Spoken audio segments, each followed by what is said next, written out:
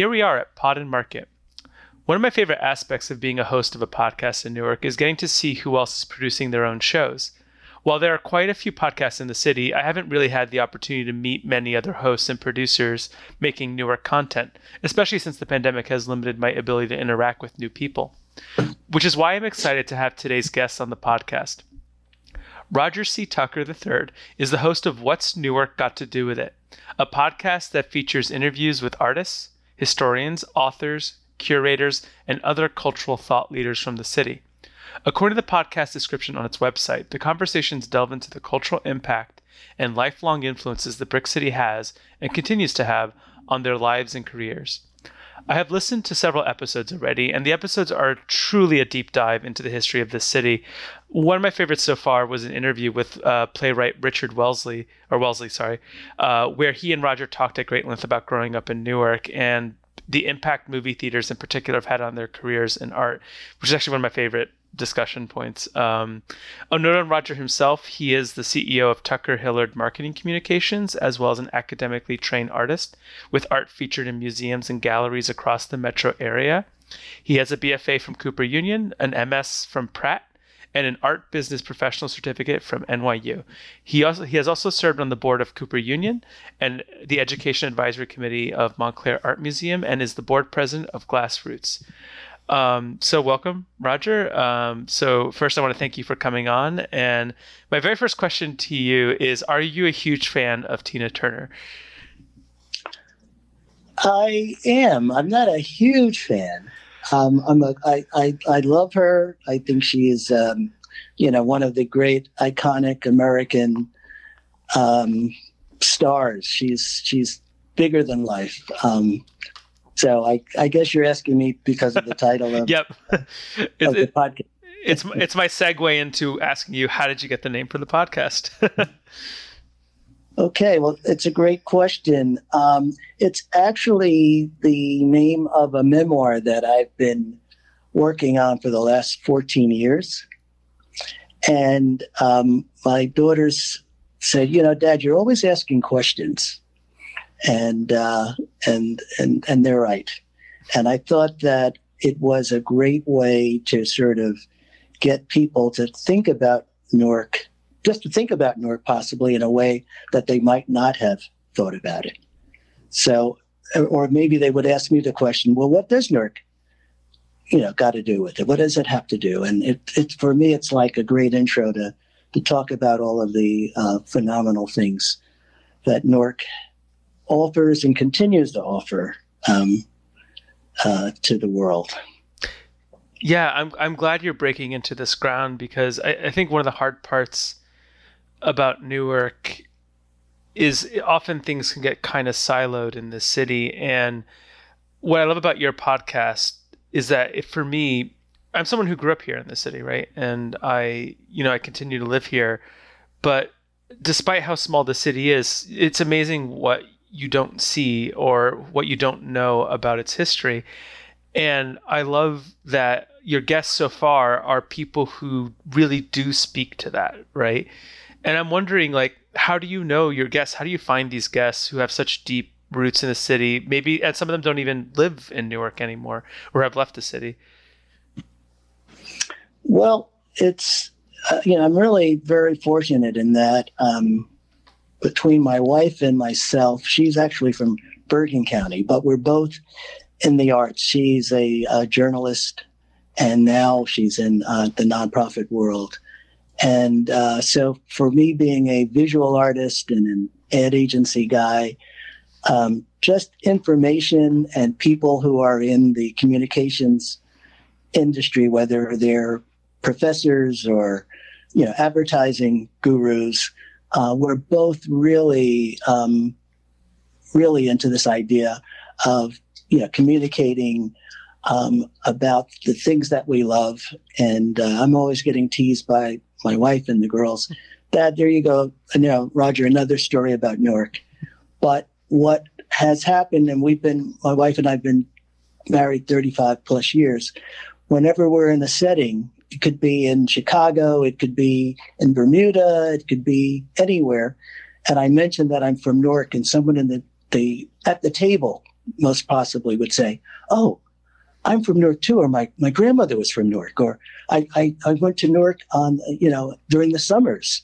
So she's always amazed, again, at how Newark sort of covers so many different places and people. And Richard Wesley is probably a closer associate of a colleague of Cheryl's, being a writer, being a screenplay. His wife, in fact, went to Columbia with Cheryl for journalism, Valerie Wesley. So our sort of intersection with friends, with colleagues, with experiences really have provided, some of the people, not all of the people, but some of the people so far that I've interviewed.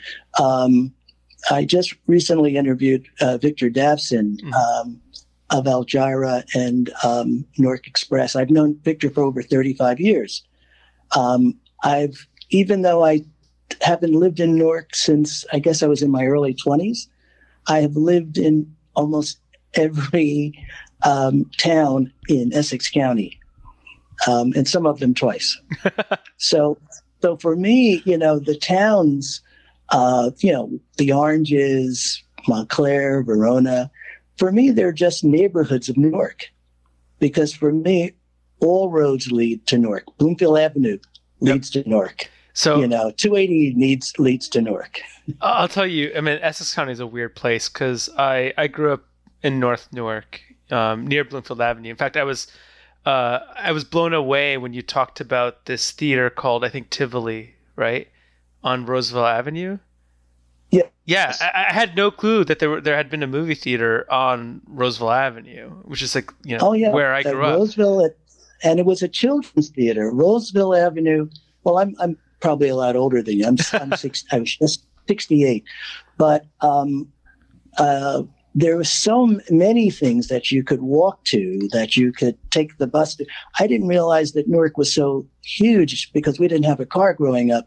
We used public transportation. So until I went to Arts High School, I didn't realize that the city was so huge. It took me almost 2 hours to get from North Newark to the Clinton Hill section to visit, my girlfriend. And so, taking, buses and transfers. So like yourself, I grew up in North Newark, and that again was another neighborhood in Newark that very few people, you would be there and people say, "Oh, are we in East Orange now?" I said, "No, we're in Newark." Or are we in Bloomfield now? So I like to joke that to truly be from the north ward of Newark is to have to continuously cross East Orange, Belleville, and Bloomfield's borders without even caring that you're crossing a border. Absolutely, right? Because they don't exist. Yeah, Springdale Avenue. I would either ride my bike or walk up Springdale Avenue to my aunt's house. She lived on North Maple Avenue in East Orange. And, it was like, for me, I was probably more familiar with that part of East Orange than I was for most of Newark until I went to high school. Where'd you go to high school? I went to Arts High School. Oh, cool. Nice. In Newark. Yep. The first visual and performing arts high school in the country. I'm not sure if everyone knows that. Take that, LaGuardia. There you go. Yeah, it Newark had Fame Academy before Fame Academy was a thing, which I love. It's amazing to think that how many artists, a lot of them performing artists, but not just performing artists, visual artists as well, have graduated from Arts High, particularly even like younger. Not just, a lot of high schools in Newark, they boast famous alumni. But often these alumni are people from the past, right? Wequahic, not Wequahic. Wequahic always has Philip Roth, right? I'm sure Barringer has a couple of famous Italian-American alums. But Arts High continues to be such a relevant school. Like a major Hollywood star, like Michael B. Jordan, graduate, MJ Rodriguez, who is the lead actress on a major cable show. It's just astounding to see that roster of alumni. Absolutely. They just keep, it just keeps on creating, we have MacArthur Genius Award winners from Newark. And what really sort of gets me, and my wife laughs at me, I want to write, like, why didn't you put that you went to Arts High School in Newark? Because that's where your music, was really sort of honed. Charles Gaines, a famous Black artist, I don't think Arts High is in his bio. Oh, wow. It's amazing that, we know where Philip Roth went to school. He went to Wequoik High School. So it's for both of us to sort of toot the horn of, the other incredible schools in high school in Newark. I'll tell you something weird though. I'm reading the Blake Bailey biography of Philip Roth that just dropped. It's a bit controversial right now.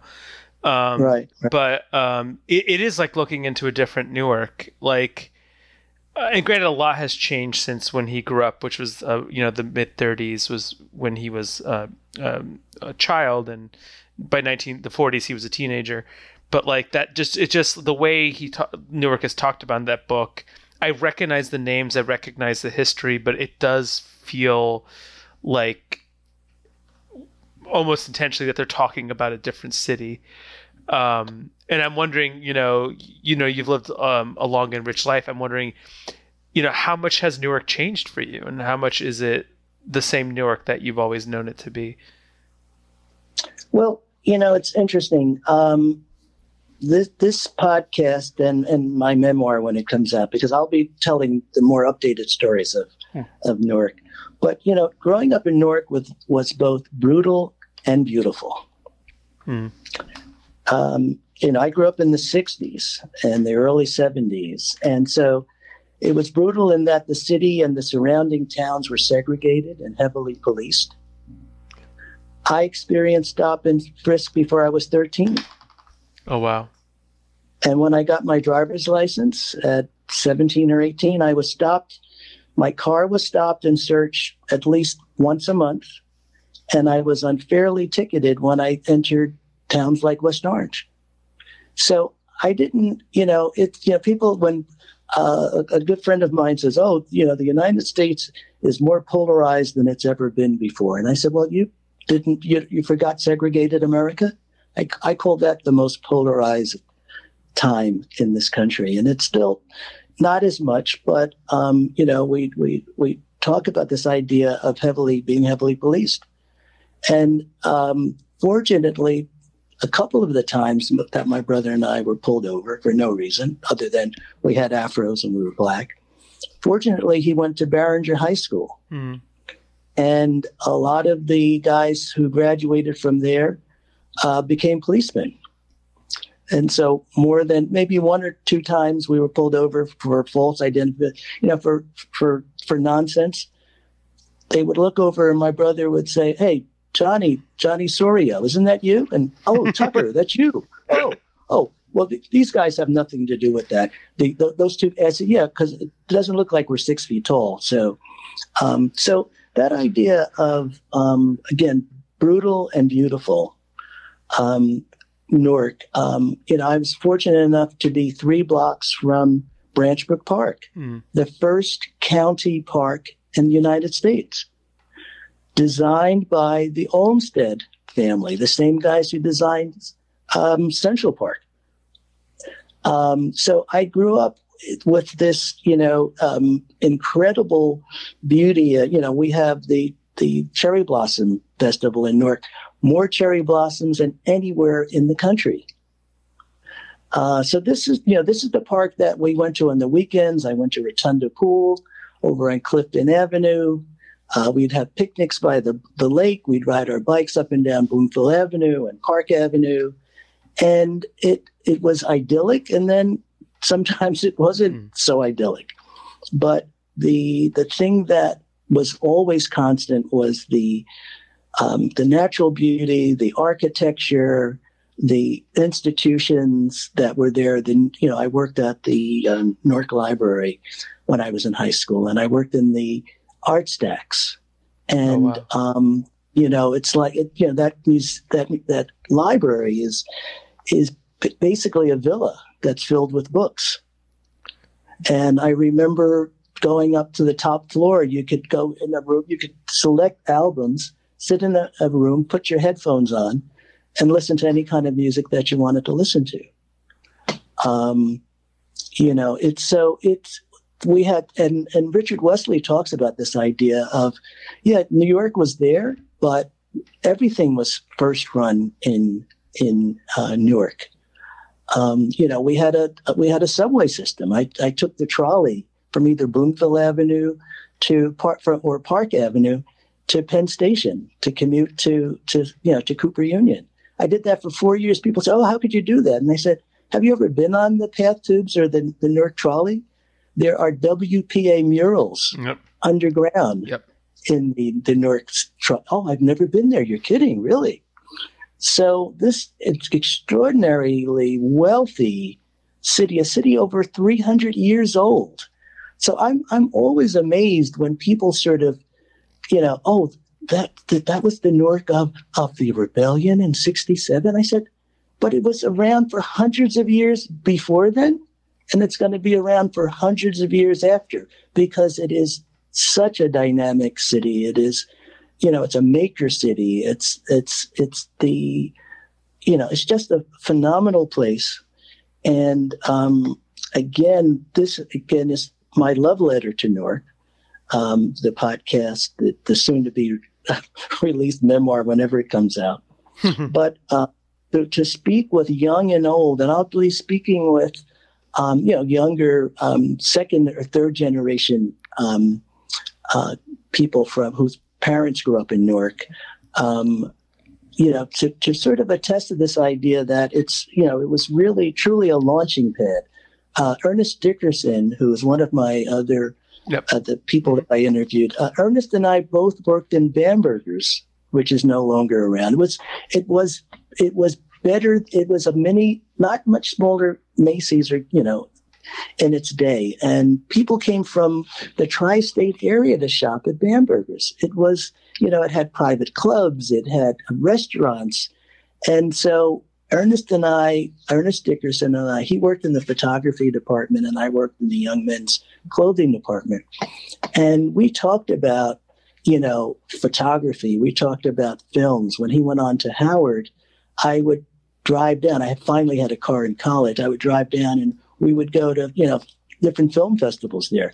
He is now one of the top-rated directors in the country. He just got back from West Africa from directing 2 or 3 episodes of Raised by Wolves, the HBO Max series. Mm-hmm. So I interviewed him in South Africa while he was setting up and filming there. So he lives in LA now. But again, the fact that we met at the library. Oh, well, actually, we met at Bamberger's, but his mother, oddly enough, was my supervisor when I worked at the library. Wow, that's just but that's a whole episode in its own right. I'm so glad. Just to go back, you mentioned 1967, and one of my goals in life. I'm a trained historian, and I've always wanted to write the 1967 to today history of Newark. I think a lot of histories of Newark try to go from 1666 to today, right? But I think there's enough there to write 800 pages about an era where Newark is reeling in some respects, but also trying to find itself and redefine itself, arguably. But if I do the math correctly, you were a teenager in 1967. I was. And in fact, I remember getting a call from my girlfriend. She lived in the Weequahic section. She lived on Baldwin Avenue, and she said, "Roger, do you see the smoke?" And I said, "What smoke?" Now, I lived on North 5th Street, like I said, a couple of blocks from the... Oh, really? From the... Yeah. I know North 5th very well. Sorry, we'll talk about this later, but I actually am very familiar with North 5th. All right. So she said, "There's something going on." And of course, the 6 o'clock news came on and we found out what was going on.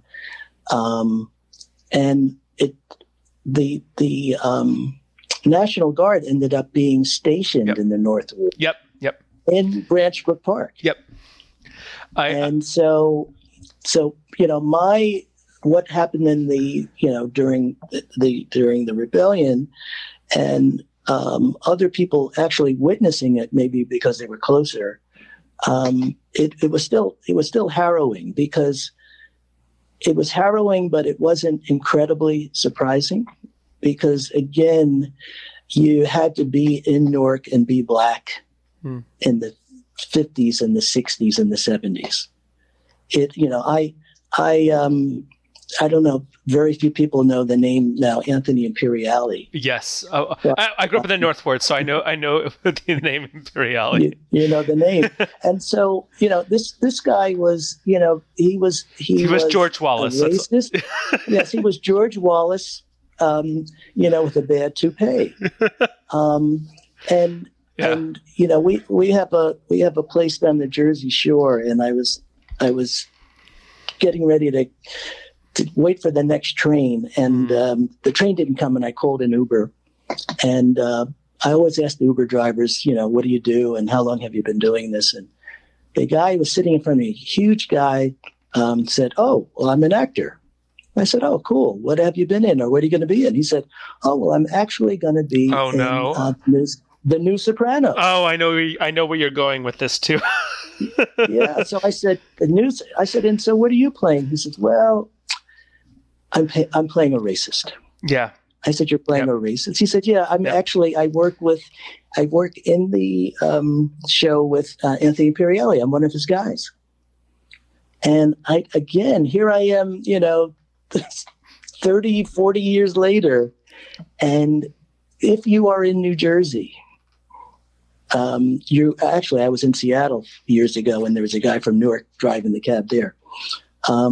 So it was it was a harrowing. I had friends who wouldn't come from, when I went to arts, they wouldn't come to my neighborhood. They said the guys will chase us with bats and they'll call us names. And they did. I saw them, and it happened when I was growing up. My brother and I we went to First Avenue.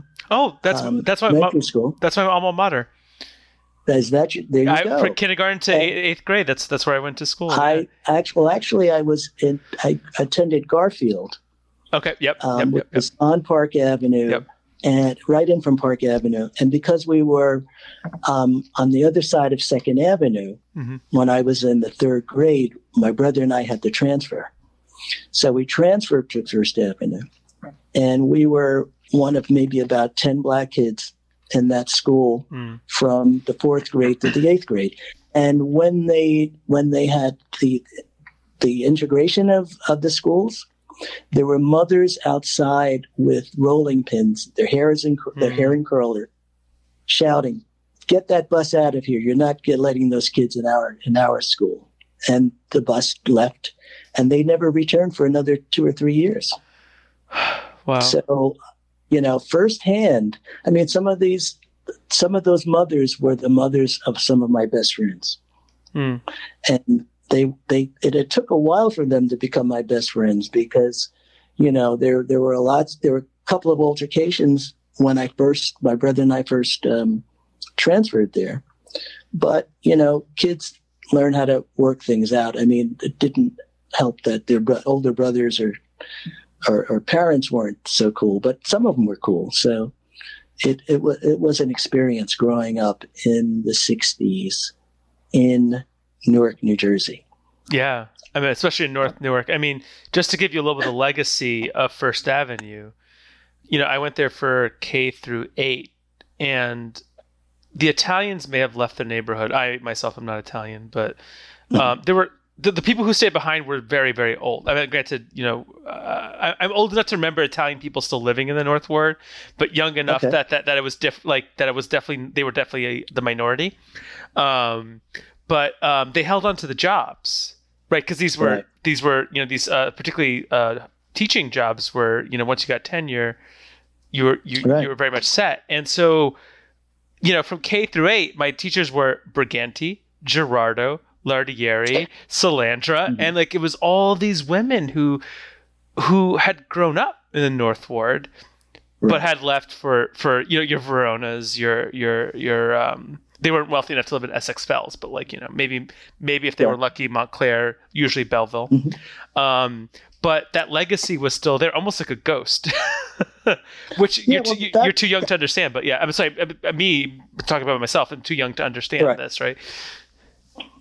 Yeah, it's but when I talk to people who grew up in Chicago, people who grew up in LA, big cities have huge, very similar stories. I mean, Newark was a city of immigrants and migrants or people who came from all different places. And so my parents, when they came, my mother grew up in Washington, D.C. My birth dad grew up in Philadelphia. When they came to Newark, they, there was very little housing that they could choose from because they were Black. Yeah. So they ended up living twice in what was basically rooming houses.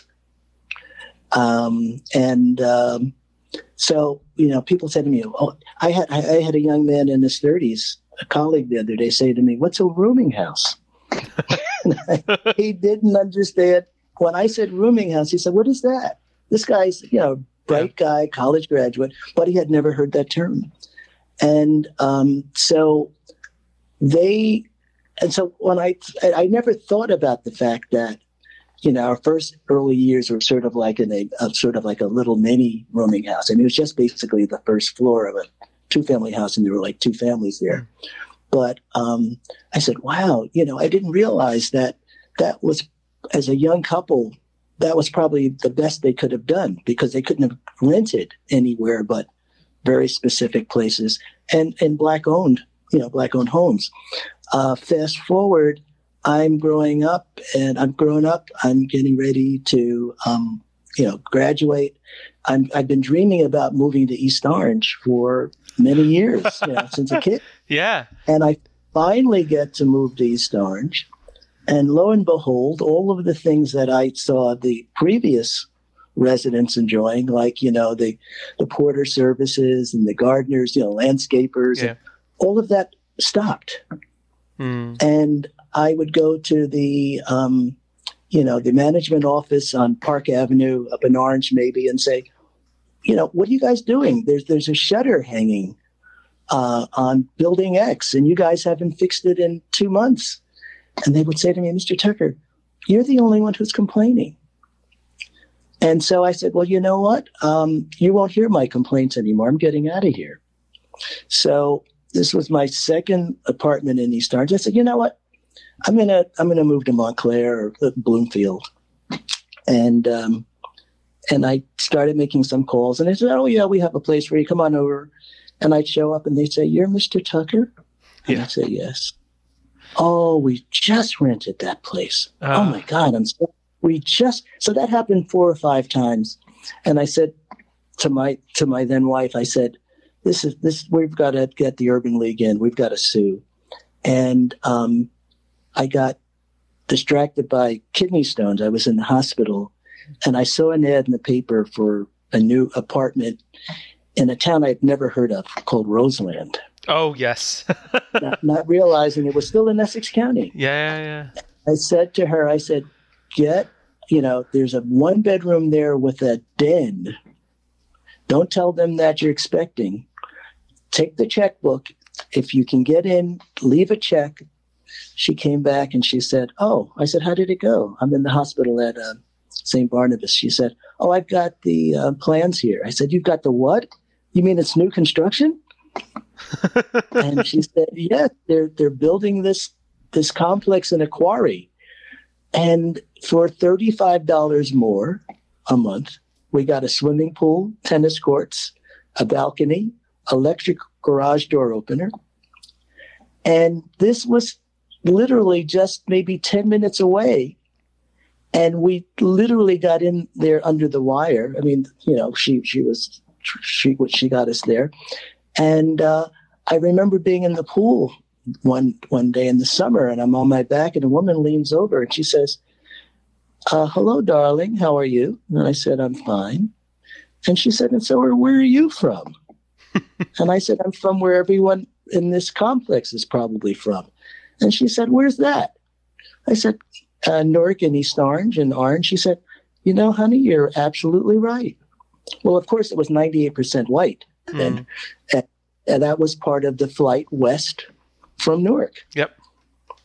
So, it's amazing. I'll tell you how crazy the walls are in this county. Like, I grew up in North Newark. I didn't discover Roseland until my mid-20s when I was a young lawyer and started working at a law firm that used to be in Newark, famously started in Newark, called Lowenstein Sandler on Becker Farm Road, which turns out there was a Becker farm at one point. And that whole area was a farm.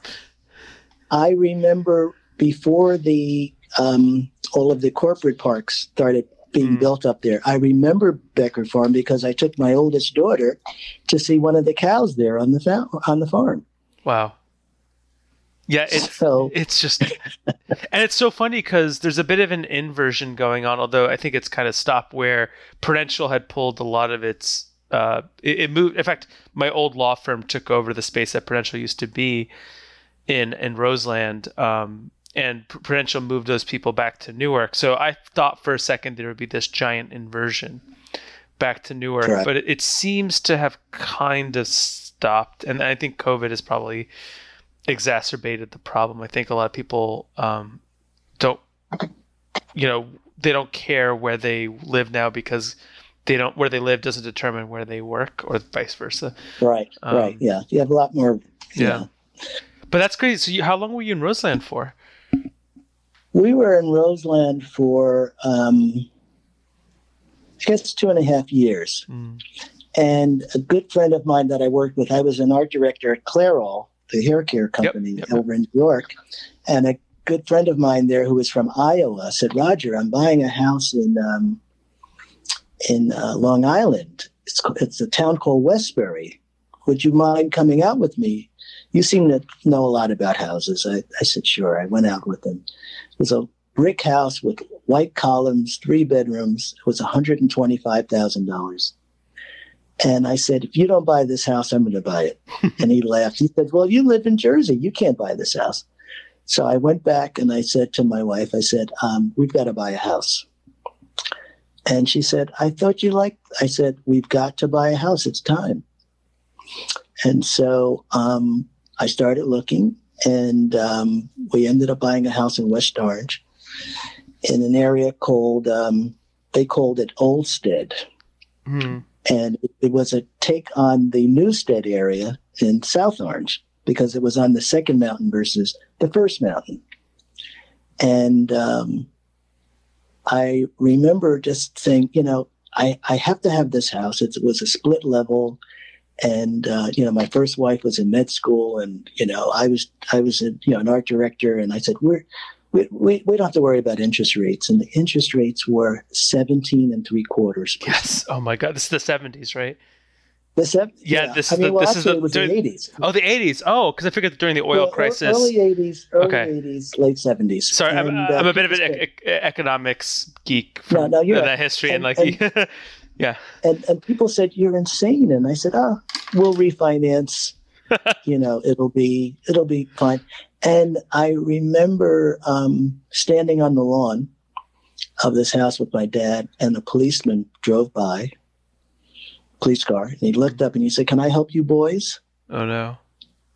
And I looked down and I said, only if you know how to help me get rid of this crabgrass.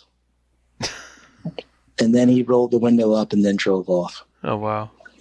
So it was obvious that I wasn't, one of the guys that that was my home. So it's been a phenomenal. It continues to be a phenomenal adventure. The town, I mentioned earlier. Again, this is my first marriage and living in East Orange and not being able to get an apartment.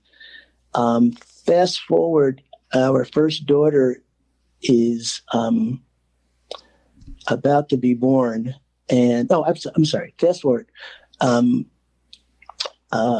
daughter is 4 or 5 years old.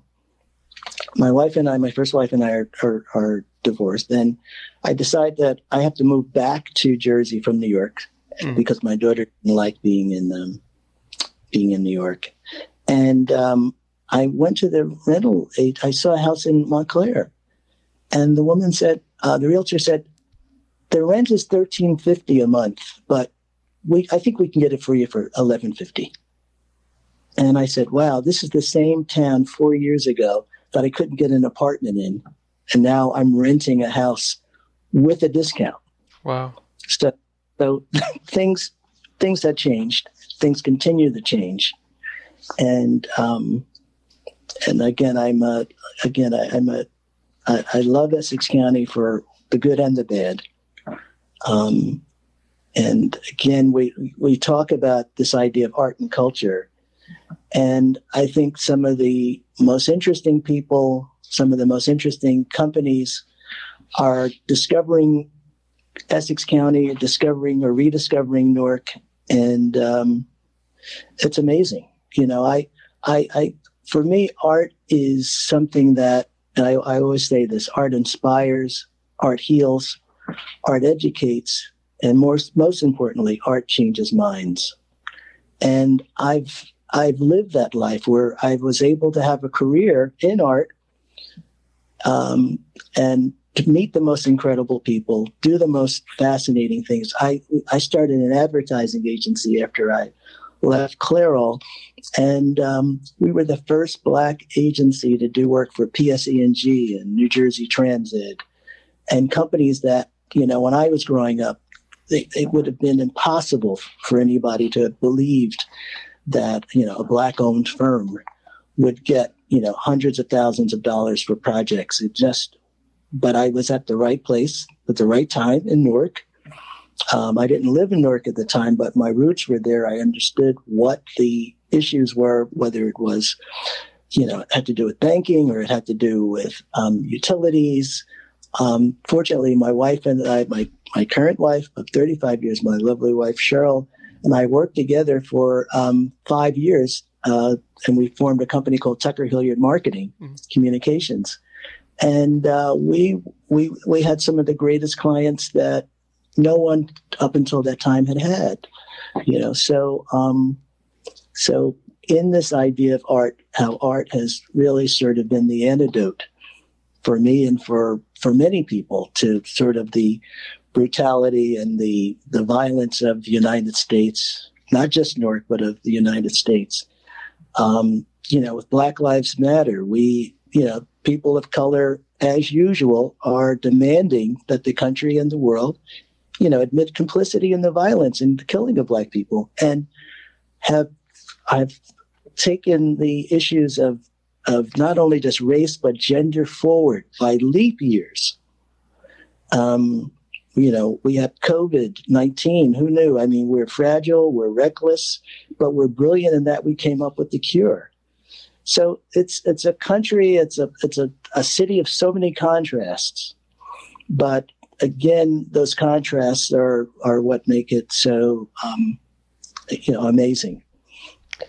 Is that your goal with your podcast, to sort of, like, is that your, like with my overarching mission, it's not just, I think, interviewing people from Newark, but it's to kind of convey some themes about Newark. And I'm wondering if maybe your podcast is also built around this idea of not just you're picking random people, you know, but about conveying this kind of thesis you just laid out in the last, you know, few minutes, about the importance of art, but not just its importance, but the fact that it has those powers, those kind of almost like nuclear powers that are both like mysterious and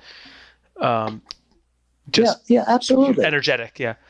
Absolutely, because when you mention Richard Wesley and this idea that you know, first run movies were there in Newark, we have, you know, I'm the board chair of Glass Roots. We're 20 years young. We're moving from 5,000 square feet to 24,000 square feet at the site of the first and lower level of the hospital there. St. Michael's, right? I think. St. Michael's. Yeah. And I remember when my best friend did a residency at St. Michael's before they closed it. So here we are moving in in a renovated historic space. The mayor is an amazing mayor. He's the second generation cultural leader. His dad, Mary Baraka, I knew him in elementary and high school as Leroy Jones. Mm-hmm. His father, Mayor Baraka's father, went to school with my stepdad. And so Baraka's parents, his father was I think a postman. So here he is. What his father was, Mary Baraka was the one of the founders of the Black Arts Movement. And here his son is, decolonizing Newark. It's amazing the progress in just 2 generations, what has happened, what continues to happen. Mary Baraka's daughter, Kelly Jones, Dr. Kelly Jones, his daughter from his first marriage, is a professor at Columbia. She's also a MacArthur Genius Award winner. And she, believe it or not, she is intrinsically responsible for this resurgence or looking at emerging Black artists and the books that she created while she was at Yale and the programs that she created while she was at Yale. So Newark has always been this launch pad for big ideas, not little ideas, not sort of, okay ideas. A city of huge ideas with people who are not afraid to take a stand, to dare the city not to be better, to dare the country not to be better. I was taping some of the letters up on Martin Luther King Drive, which used to be High Street. Yep. Abolish white supremacy. Here I am. This is taping and we're painting those letters. It's a city of incredible dynamism, a city of incredible courage.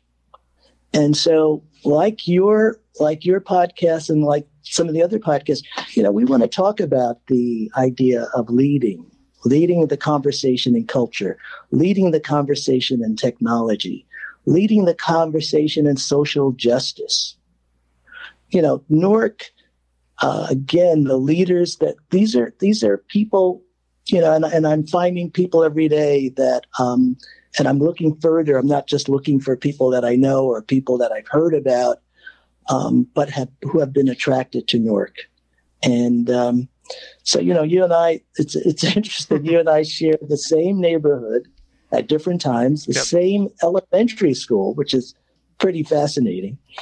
But again, this idea to communicate something that's positive, to get people to start, remembering differently and or dreaming differently, I can't get over that the old Verizon building that was, I guess, the Bell Telephone building that is now Walker House. Yep.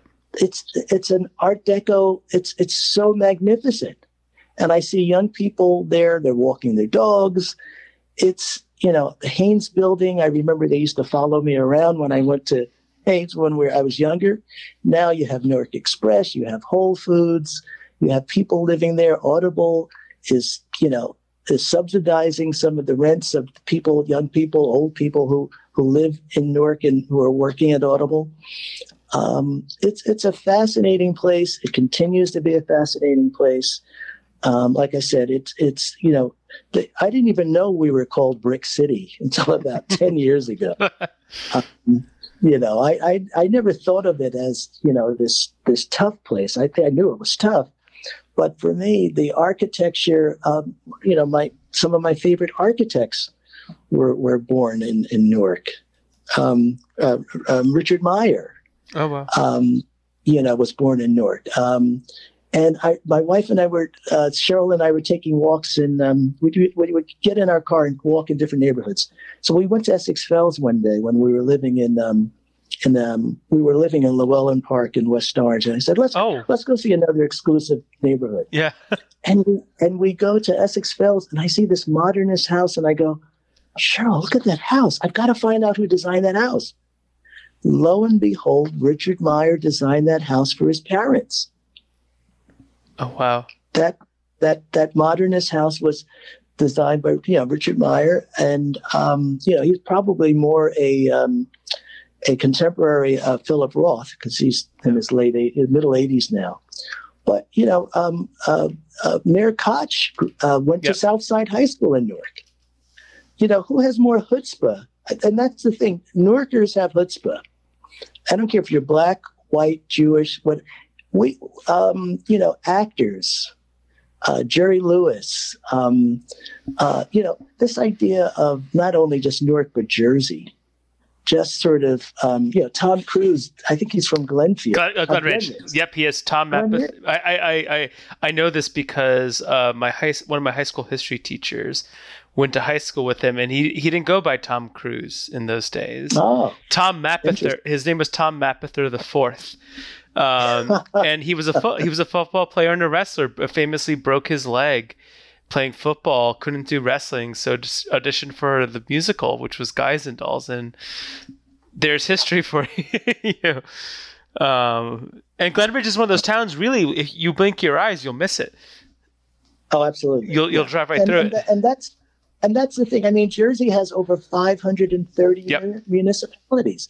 That way, everyone gets to be the mayor at least once, the chief of police once. It's a town where everybody wants to be in charge. I mean, it's the state. So I think Newark is probably the city with the biggest shoulders, and the towns surrounding it were just basically suburbs. That's just where you went when you made a little bit more money, and yes, it was redlined, and yes, there were ways of keeping people out, and I heard a story that the 280, which that huge incline was done because an engineer who wasn't black, who was denied entrance into Llewellyn Park, and he said, "Well, let's chop off a piece of it by building that to it. Let's not build a tunnel through that hill. Let's just chop off some of that Llewellyn Park." So they lost about 200 or so acres. Oh, wow. Because of a guy that they didn't let into the park. Because, I didn't know, what his ethnicity was, but they didn't welcome him there at that time. I always heard rumors that it was Robert Moses had some hand in it, but I don't know how true that is, given that he was mostly I read The Power Broker, and from what I could gather, his power ambit was really limited to New York. But then again, his power was almost absolute in New York. The closest to an absolute monarch I think the state had ever seen. I've always heard these rumors that it was Robert Moses had some hand in making 280 basically destroyed an Italian American community, famously the 7th Ward or 7th Avenue, whatever it was called. Right. Yeah. And Mies, I don't know, does 280 predate Mies van der Rohe's buildings? I guess it must come. Absolutely. Come after. Yeah, it must. Yeah. I think it does. The colonnade. Yeah, the colonnade and the pavilion. I mean, the funny thing is now that's under threat. So I don't know if you've seen, there's been plans to try to build stuff, because the whole plan, Mies van der Rohe had this plan. I'm using my arms right now as if you can see me. This is podcasting. It's a visual medium. But there was this lawn. You probably see it from Broad Street if you've ever driven. You know where the Burger King is? Yes. That lawn was supposed to be open. Like right next to Plume House, next to Plume House and the church right there, right? It's supposed to be open and supposed to be seamless, but it's fenced off and everything. And when they try to build recently, about 2 years ago, they try to build this complex, this development there.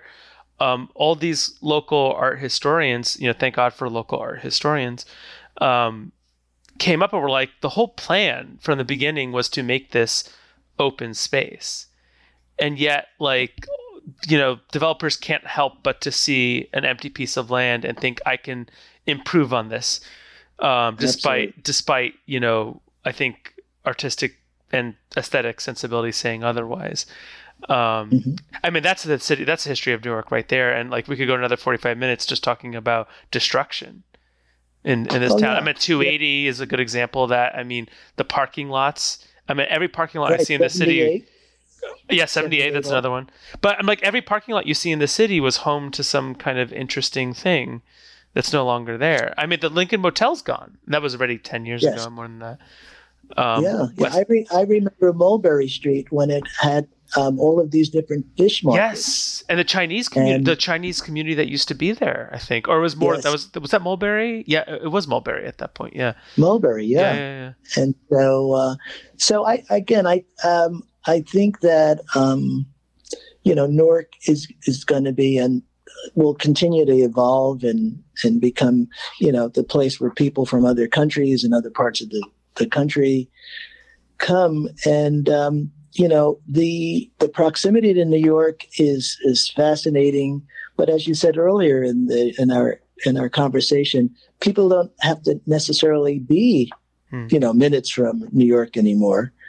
Some people will, but fewer possibly. So, this whole idea of technology is, and the pandemic has really sort of new maps have been redrawn that are amazing, and we'll still see how it'll affect all of us. Yeah, I think it's sort of a good area to wrap up around. So I'm going to end this conversation the way I end every conversation on this podcast, which is, what are you excited for in Newark? And I feel like this whole episode has been you talking about that. But is there anything that excites you, to this day about the city?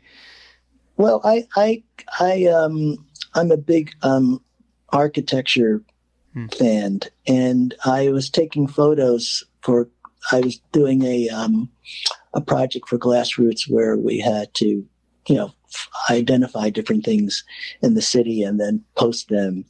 And there's on William Street, there's a beautiful mural of Whitney Houston in glass. Yep.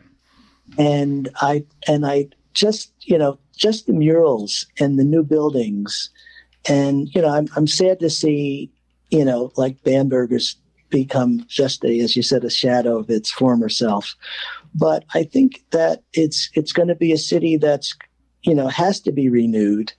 In fact, Richard Meyer, I think, designed the Teachers Village there on Halsey, his firm. So I see there are parks. There's a Veterans Park near Society Hill that I didn't even know existed. A magnificent park for veterans, I think, off of either South Orange or Springfield Avenue. So the Martin Luther King Building of Justice on MLK. So it's I see it still transforming. I see it it's organic still. Companies are still coming into Newark. Mars is in Newark now. I love the fact that Prudential built another tower in Newark. I love the fact that Audible has staked a claim, and a company that's about technology and about the future. And Newark has always, for me, been about the future. And I think it's not the ultimate rosy, but for me, it's very rosy. I'm very excited about where Newark is, where it's going, where Glassroots is going, how we are moving, and how we're looking at this idea of diversity, equity, and inclusion in so many ways. Because, the art world was a world of exclusivity. It kept lots of people out. I mean, Jansen's History of Art, they didn't have women in it until the 80s. Yeah. It was, and it didn't have Black artists in it until the 80s also. So, this idea of exclusivity, and Newark used to be a place of exclusivity because it was the downtown. It was, you had the museums, you had the department stores that cater to, people who were doing very well. And so I think it's becoming a lot more inclusive. We have again a phenomenal mayor in Mayor Baraka. We have his deputy mayors and his Fahimi Shakur of the heading the arts initiatives. It's amazing. So I'm a big booster for Newark, and I can't wait. I can't wait until till next year this time, when we're sort of opened up a little bit and people are back at the restaurants and hanging out in the park, and then dancing at NJPAC and dancing behind the Newark Museum. I'm looking forward to that, and hopefully dancing in the patio at Glassroots. Yeah, I'm also excited for the reopenings that have been going on. Obviously, I think there's some nervousness around that.